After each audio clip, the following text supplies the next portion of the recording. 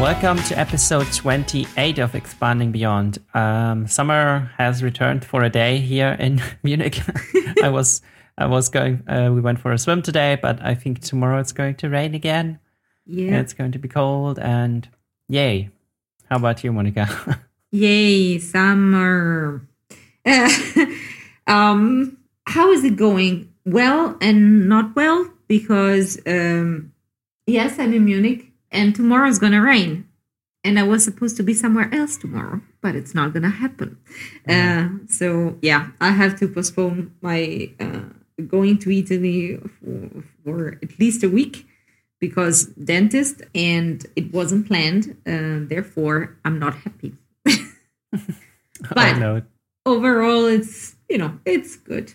Today was a good day, 28 degrees, a little bit of sun. I was able to go for a walk. I found a very interesting new book. Amazing. But this is narrative, so not for today. Yeah, I also didn't do much but read the last day in the evening, at least. Yeah. Yeah. All right. So, what do we talk about today? Let's start with how Monica does in her new job, I think. Where do I start? The recurring thought of the past 2 weeks has been that I am extremely uncomfortable. At a rational level, I know that that's good because this means I'm learning. I mean, otherwise I would know already how to handle all this. So that's good. But at a personal level, as a human being, I fucking hate it. I don't not know where I'm heading. I don't know where to put my ends and not make a mess. I think I'm doing the right things. Some of those things need to be done. So that's good. But yeah, it's tough. It's tough. I'm starting myself anew. And one of my comments today in our sheet was startup environment, Jesus. That's exactly what I wrote, because it's so interesting in a way.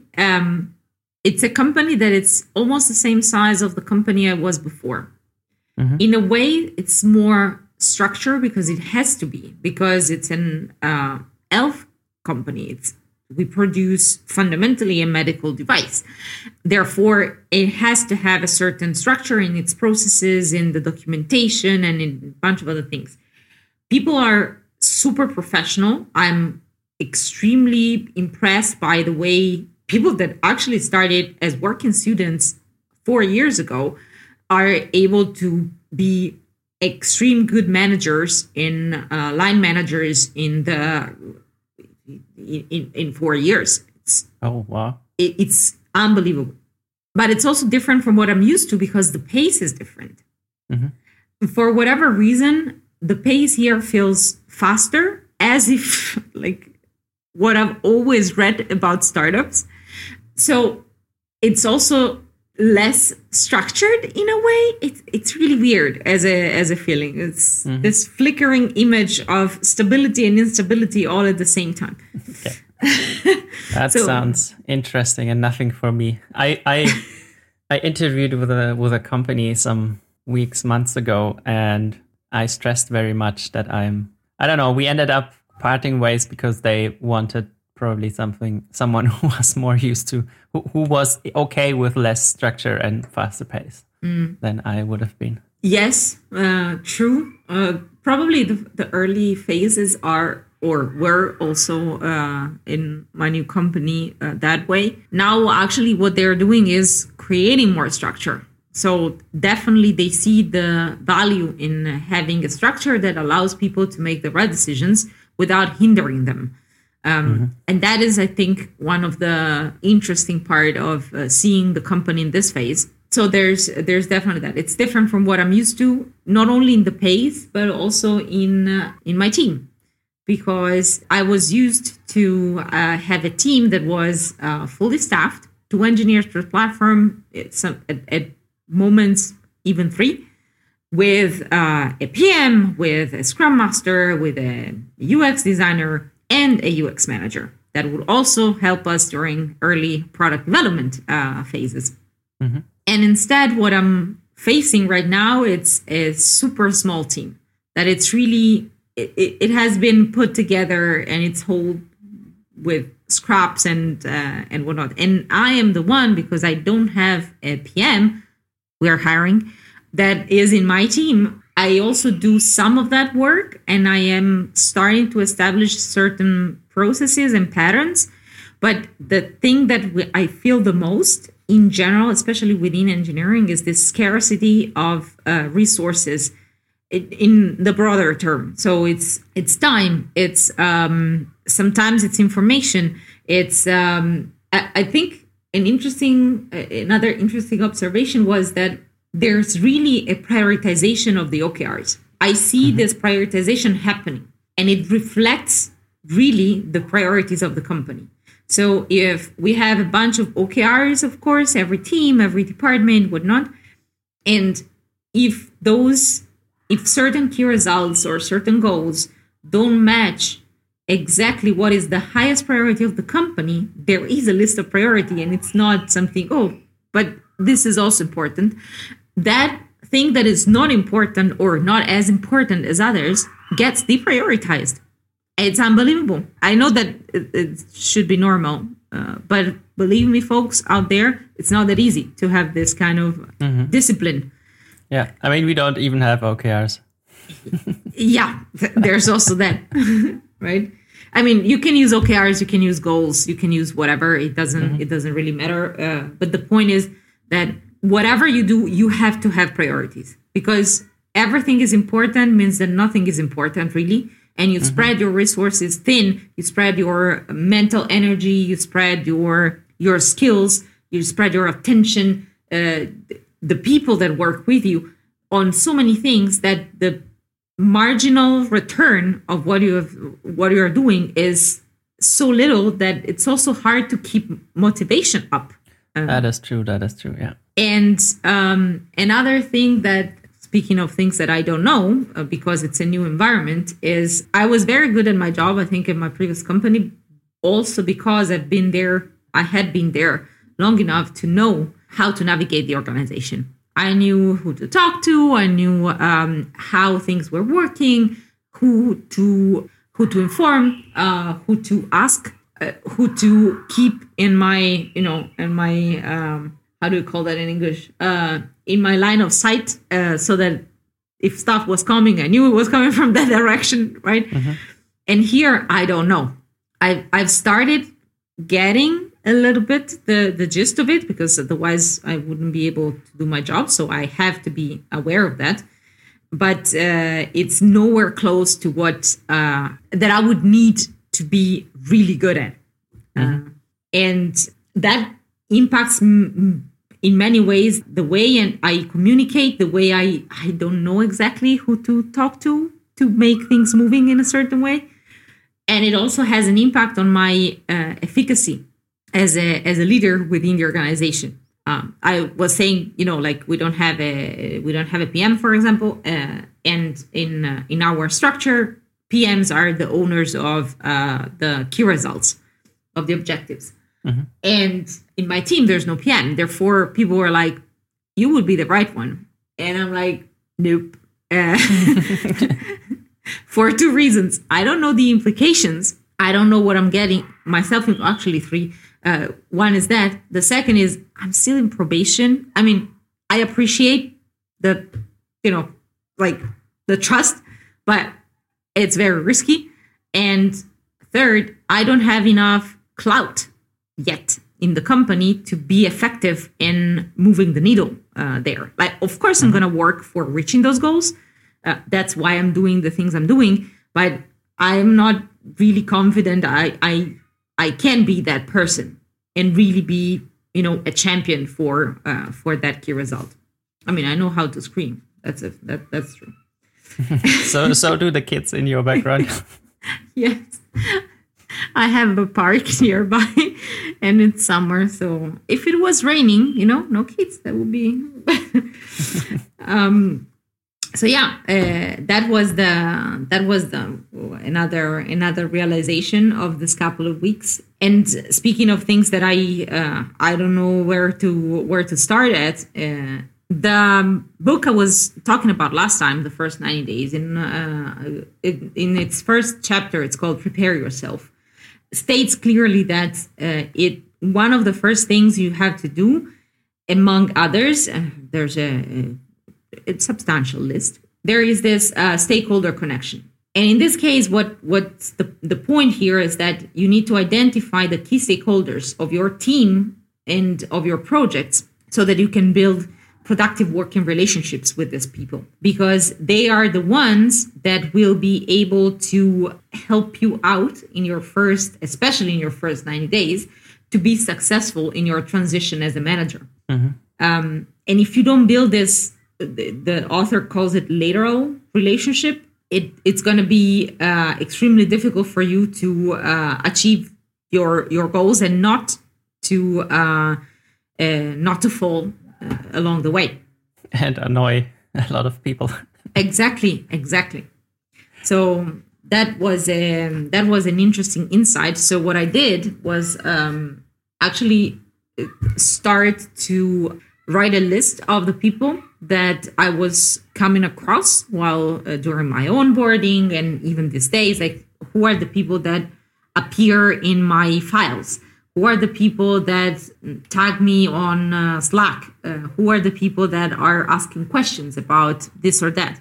So that I could map them. I could build this I don't know, robocall of people that I have to talk to. And it's so important that I was talking about my onboarding last time, if I'm not mistaken. Mm-hmm. My manager, while writing my onboarding document, had already done some of this work for me. So he made a list of the people that both on the project and on the organizational side, I would need to talk to get to know them and establish first contact with some of them. Mm-hmm. So it was very, if you end up in a new company and you are not provided with something like this, do ask, especially your manager and the immediate people around you, who you should talk to. And over time, establish a schedule where you have 1 hour, whatever, of time with these people, so that you can introduce yourself, ask some questions. Really, with some of them, it's going to be the first and the last, but with most of them, it won't. So it's very, very beneficial. Come with questions, especially. Yeah. I mean, even we basically did that. I think it was this week or last week. Uh-huh. So we have had this problem in this company since forever, basically. Okay. Since the beginning, that there was a bit of a disconnect between the various departments. And now we are finally trying to get sort of closer together to find out who is important for your team, basically for each team, to figure out who to work closer together with, being for department or just certain people directly. And last week we did a sort of the first part of that as an exercise, which is called stakeholder mapping. Mm-hmm. So we got together as the whole team, and one of the members of we have a few agile coaches in the company, and one of them organized this. So we had this 2D chart. So on the one axis, there's sort of, it's about the interest. So how interested would that person be in what you're doing? And on the other axis is the influence. They have either someone in the company, I don't know, a CEO has probably more influence than other people. Yeah, I guess. Or some, I don't know, partners, or maybe even customers. And then we tried to put everyone we could think of on that map. And so we did it as a whole team, and it was very interesting to see. For some, it was pretty clear for us where to put them. And then for some, there were just some people that had been with the company much longer, and they could sort of give us an idea where to put them. And there's obviously always the difference between what the title says and then what that person actually has as influence or interest. There's sometimes a bit of a disconnect. And it was really interesting to see where people fell. This is very interesting. I'm totally going to do it. And and then I'm gonna redo it in a few months and see the difference. That's gonna be cool. Oh, and that the person who did it then sort of after the fact removed all the. So that's just because he said, and in a previous job, someone got fired because someone in the hierarchy saw this and was offended. Oh boy. Obviously, it was a different kind of company, so not a smaller company like us, but one of the big old German companies, apparently. But he said, be careful with having something accessible like this where you have people sort of matched somewhere and maybe someone doesn't like where they've been put. Oh boy. This is interesting twofold. One observation, speaking of, safe environment, like this doesn't sound like a very safe environment. I don't think this would happen in our company. It would be a problem, but yeah, he just wanted to be on the safe side, I guess. Yeah, no, that's, totally legit. And again, everybody should be as comfortable as possible. So I don't see the point. Like, you guys know, so that's enough. These things, this is what makes it so weird. Because these things are actually known. Like, this is reality. Like, a map is just a map of something that exists already. So the fact that you don't like what's on the map, it doesn't really matter. In the end, that's what's going to happen. People will still think that you are low influence and you don't need to be informed. So, if someone's low influence, then maybe it's fine. But if someone, I don't know. It depends. People can make a lot of noise because you never know. That's another thing. Why everything is about people. A person themselves, they might be low influence, but in the chain of relationships that this person has, it might be that they are in a very good relationship with someone else that has a higher influence, or that's true. They have a lot of friends around the company. So there's this Italian composer, Rossini, one of his arie was something like, gossip is like a light breeze and it grows and it makes damage. Fundamentally, I'm not quoting, I'm paraphrasing, but that was the point. Like, someone with low influence can still do quite some damage. Yeah, but it was I think for the team it was interesting to get all this information and to basically talk about everyone and sort of gauge how interested do you think they are? Because where in the company they are, and sometimes it's the positions are sometimes a bit nebulous, and you're not entirely sure from the title if that person has any connection to what you do, or if they should, or if they actually then use that power they have to do anything. Especially, yes, in smaller companies where titles might mean everything and nothing. What would be interesting if the company is safe at that level would be to see the exercise done on the opposite, like from the other point of view, from the point of view of the stakeholders. Where would they put themselves? Yeah, that's true. We only have one stakeholder who is basically always with the team, and he is sort of putting himself at high interest and low influence. The poor guy.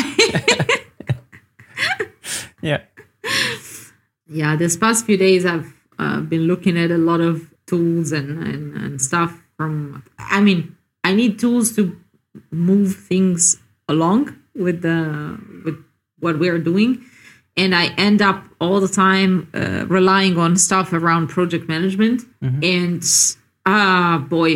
project management should be taught in schools. It's maybe not at a bachelor, but for sure at I only have a bachelor, so I don't know what's actually taught in masters. But it's a tool that it's useful on. Not a tool, but an area of knowledge that it's useful in so many instances in life that it's unbelievable. I guess so. So what are you sort of doing there? So one thing, because I knew I didn't know, I went to, I've been subscribing to this newsletter from Harvard Business Review since ages. And HBR has a very big catalog of articles and books and whatnot. So they, every now and then, they issue this, they are pocket books, very condensed, with a bunch of articles on a certain topic that they have developed over time. And I have this one on project management. It's really the basics. I found it really, really useful because you can literally follow it from cover to going cover to cover, and you can follow it, and you will, of course, making your mistakes as a rookie and whatnot, but you can definitely be able to handle a project as a project manager. The one thing that I got out of that book, I mean, I've read it about somewhere else in the past, but it's also described there, then I thought I could just give it a shot. Pre-mortem. So pre-mortem is an exercise where you get together with your team, and as the moderator, project lead, you name it, you bring everyone in the room, and it's like, okay, we are a year from now, or whenever the project is supposed to be successful, and the project has actually failed. So with that in mind, we are not able to, we're not able to migrate our data to the new instance of Aurora. Why? What are the things that come to mind to each one of you that didn't allow us to get to that result? And people should sketch really everything, because it can be anything. Like, what if our data center gets flooded? Like, right? It can happen while we are migrating, or I don't know, Kim Jong-un decides to, drop a bomb. It's like stuff like that. And then together with the team, you go in rounds. I mean, there's different ways of doing this, but you go in rounds, let's say, and each one of the participants list their concern, and they try to explain why this is something that is a risk and why we should take care of it. Depending on how much time you have, you can have a round of challenges, for example. So someone might object. It's like, that's not going to happen because X, Y, and Z. And all together, you put it, again, you have Post-its and you put them on the wall or on your whiteboard, whatever. And you try to give them kind of like an order of priority. Something has to, in order for you to really, really care, something has to be high impact, high probability of happening. There are minor things that you can still do with, low probability, high impact, or low impact, but high probability. Those are nuisances, and depending on how much time you can still tackle them, you're definitely going to exclude those things that you don't have control on. Someone quits. What do? You can't really control that part. It depends, but... Yeah, it depends. If you have just one person doing that, then you can maybe figure out where to hire a second. So, for example, in my case, both me and another person on the team, our VP of marketing, was like, both of us we are having issues hiring, because hiring is time consuming, and if you want to have a certain bar, you cannot just hire anyone. And we have few resources. So we have few people in our team. So how do we cope with that? And out of that, for example, my thought was like, why not having freelancers? At least we have some redundancy in the team, and they are hired faster than permanent employees in Germany, at least. Yeah. So a few of these things. Once you have done this, you go through this round of prioritization, and you vote which are the things that you believe, as with your team, which are the things you believe are the most impactful, and so on. And once you have done that, you have a second round in which you actually think about the solutions for those problems. So you rephrase them as, how might we avoid the loss of data? How might we avoid that we don't have enough people on the team? All these things, and together you brainstorm on solutions. You vote on those solutions, and then you find people that will actually take care of implementing those solutions. You can go as deep as figuring out the single action items for those solutions, or you can just, give it to people, you delegate, and it's like, okay, this is you, blah, blah, blah. And someone will take care of them. But yeah, that step is important to assign things to people instead of saying, we are going to think about this, and then no one does. Yeah. So I didn't have a lot of time because I was supposed to be on holiday, because deadlines and whatnot. So the last part I actually skipped, but as also the project manager of all of this, I decided to keep in mind what some solutions were and just, tell people, go and do that. And I didn't went for I volunteer, but the best I can do right now. Yeah, that sounds good to sort of, if the project is big enough to think about stuff like that. Yes. Yeah. And in this case, again, who you want to have on board is not only your team, but also important stakeholders. To sort of at least explain to them why you think this needs to be done instead of, I don't know, building a cool feature. There's that. And they definitely, for different reasons, will have a slightly different angle to your project. So there will be risks around this that you still need to be aware of, even if you, as the project manager, you can't really control them. But, it was interesting. And it was successful, I guess, since people seem to be happy and more relaxed at the end of it. I got good feedback. That's good. That's always the most important thing, basically. Yes. And there weren't that many complaints, I guess. I didn't receive any in particular. And there were gifts. So everything is beautiful. Cool. Well, you put here in our show doc also something about time and task management and stuff like that. What is all that about? Speaking of not having enough time, right? Mm-hmm. Yes. So when I joined the project and the team, many people on the team and many people outside of the team were having issues really visualizing where we were, what was done, why, of course. Some things were done in a certain way, etc. And that made me think that in order to help the team, I had to help them see these things through. I'm not yet at the level I would like to be, but it's much better than before. And one of the things that we started doing was surfacing all these tasks that were done that weren't visible outside of the team. Mm-hmm. And we were doing something similar. I then recall my former manager telling me this one day, in which I was like, it's error factoring. I just, I consider it part of the work. I don't put it there. And it was like, no, all those things that you do, you fix a bug, you refactor, I know it's hard because you have to argue for those things, but they should be visible because it's important for the people the people in the team and outside of the team to understand why we're doing certain things. Mm-hmm. Otherwise, the narrative becomes you are slow, our code is a mess, and whatnot. So that over time, in the end, all the teams in my previous company were surfacing all these tasks by adding tickets to the Jira board, to our ticketing system. Mm-hmm.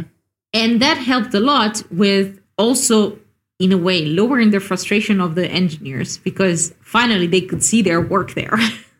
And when I was my last year or so in my previous job, I realized that very often people would put meetings, my free slots in the calendar. Not that there were that many already, but even those little slots that I had of free time, air quotes, and I'll explain that in a minute. If someone comes to your calendar and there's a hole in it, it's like, yeah, she's free. Then let me put something. So especially with management work being so intangible, it's really hard for people understanding what you are doing when you're not in meetings. There's this narrative that, managers' work is basically being in meetings. I disagree. Managers' work is being in meetings because we don't have different tools to handle that management. I know it's weird, but those are the words.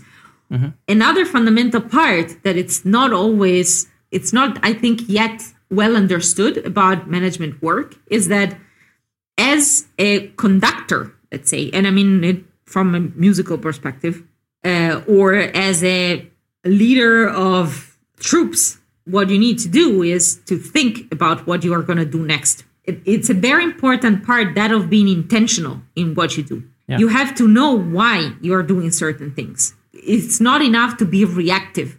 You have to find the time to be proactive. Think about the problem, if there's a problem, or think where you want to see your team, your department, your project and whatnot in months, years from now. And that work is invisible work. And it's invisible work that if it's not in your calendar, people don't know that you are doing that work. So they come and I was like, oh, let me put a meeting there. And you get this constant interruption of work on top of other work. And this is super tiring also from a mental perspective, because you have to constantly reprioritize all the time. That's true. So what I ended up doing out of desperation and my previous job was like, okay, at the end of the day, I don't really know what I've done. I've done thousands of things, but I don't know what I've done. So I have to write those things down in order to feel like I'm actually moving the needle even a little bit for my own sake. Yeah. And then I also thought I don't have a ticket system for that. Like I could put it on the Jira board, but then I would actually drag the team down because there's tickets, because you are interrupted all the time. Management work has a longer life cycle than development work. So you have these tickets that drag themselves from one sprint to another. So I started using my calendar as a ticket system, basically. So what I was doing in my previous company was putting actually, this Google Calendar feature where you have the out of office and immediately rejects the meetings that people put in there. Use it. Nice. Yeah. So I was using these blocks, and for my sake, then I would be, and for planning my own work, I was naming them with the task I would do in that slot, or I thought I would be doing in the slot. Mm-hmm. In the new company, apparently people are more civil. So if you have something on your calendar, they don't schedule stuff on top of it unless it's really, really necessary. So I'm doing this with actually meetings. So I write something like task, the name of the task that I'm going to be doing there, and I'm just put in my calendar. So that work is actually visible outside. It's visible to me, and I'm not the only one reprioritizing my work. Like people coming to my calendar can understand, is this really something that I need now? So I have a higher amount of requests on Slack. So people approaching me like, when can we talk about this? Because I cannot find a slot in your calendar. But this also helps me feeling less frustrated and less angry towards others, because I have a way to express what my needs are. So my calendar is mine. And it was a beautiful revolution. Nice. Yeah, I also realized after I started here, after a while, I don't put stuff in my calendar generally. I just write it down on paper. Mm-hmm. And I have those tasks that are, like you called it so nicely in our show notes, is invisible work. Yeah.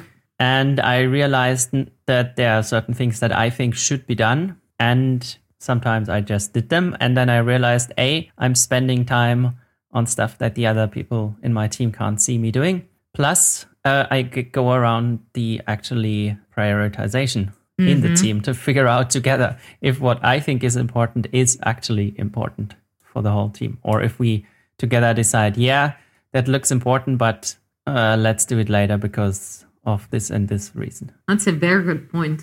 Because especially as a bit more senior developer, you develop your own opinions. Yes. And you just think, we need to do that. But it would still be a better idea to really talk about the stuff with the team first. That's a very, very good point. In a way, so I use this mostly for my own work, of course. I think that's a very good point that you have. It's like, this is where I see, for example, roadmap, alignments, and refinements in a Scrum world. Let's call it this way. So important, because especially the road mapping part. people need to have an outlook of what's coming next, because then together we can prioritize. Yeah, that's true. We also we are sort of starting that, and we as sort of the whole department, we are trying to keep a rolling roadmap basically for the next 12 months. Obviously, it's going to get less sort of detailed, precise, and precise the further you go into the future. But at least you can sort of together decide roughly in which direction you want to go. Is there something that really should be cleaned up eventually? Where do you put that? Or is there some still a bit unclear new feature work that will have to come in half a year or something like that to sort of satisfy some sales deals, basically? Yeah. It's how it often works, right? Yes. When some salesperson knows a feature is coming in a year, then they can already basically sell it. Yeah. And stuff like that. Yeah. Team itself, like I have some ideas what is important for the team. I mean, as a manager, your team is your project, is your code. More than others, you are the one thinking about what the team needs next to become even more performing than it currently is. But it's a very good point that of reassessing together with others. It's like, okay, this is what I gathered out of all our conversations, our retros lately. These are things that I've noticed, and this is my plan for this. These are the priorities according to me. What I would like to fix first. Is this what you think you need? Mm-hmm. And that I never do. That's a very good point. In that way, I'm still a bit reactive. Like I pick up the vibes, and then I was like, okay, if they're talking so much about that, then let's fix that first. But that introduces recency bias, and that might not be the most important thing at that point in time. Yeah, it's always difficult, and sometimes you just get caught up in the work and doing the thing instead of sometimes you just have to stop and sort of get everyone up to speed, or basically try to figure out together if this is really where you still want to go. Yeah, this is another thing that I personally don't particularly like about startups, and it's something that I'm actively trying to stay away from. As a startup, you have this hunger, right? Like you are in some sense also afraid of not making it. And this makes you extremely focused on the operational. Like, oh, we need this, oh, we need that, and this has to happen now. Mm-hmm. So it's very hard to keep that distance that makes you then think, is this the right thing that the most important thing we can do right now? Yeah. Yeah, I have oftentimes not really experienced that, because I try to stay away from the really early stages. Yeah. But it's true, you sometimes say, hey, we are going to try this, and then sometimes you get caught up in it when you, I guess, should have stopped earlier. Yes. With it. I mean, even in a growth phase, I think it's, in a way, it's different and yet similar to an early phase. So you feel the wave coming, right? Like you wanna be riding that wave. Yeah, there's so much you can do now. Yeah, and that makes you think a little bit more in the short term, let's say, or at least that's my perception. But what do I know? It's only the first startup that I see in that phase. I might be wrong. Yeah, more on that in a few months. Exactly. Let me tell you, in a few months. All right. I think we have covered everything we wanted to in this episode. Yes. Where can people find you, Monika? So you can find me on my website, monikag.me. You can find me on Twitter at kfmolly with an I. You can find me on GitHub, on Dev2, bunch of other social networks as Nearnight, TH at the end. And you can find me on LinkedIn, name, surname. Not difficult. Where people can find you. Depends. I mean, yeah, sorry. Yes, it depends. Depends on where you come from. Yeah, that's true. Well, if you go to my website, then you know how to type my name. Yes. Yeah. To spell it. All right. And you can find me also on Twitter as UJH. I guess that's the best place these days. I don't do much else. If you want to reach us as the podcast, you can email us at hosts@expandingbeyond.it. And if you want to tell someone about this amazing podcast you really, really like and want everyone to listen to, we won't be offended. Reviews on your favorite podcasting platform would also be appreciated, I guess. Yes, please. All right. So everyone, have a nice breakfast, lunch, or whatever you're doing currently. And hear you next time. All right. Bye, peeps.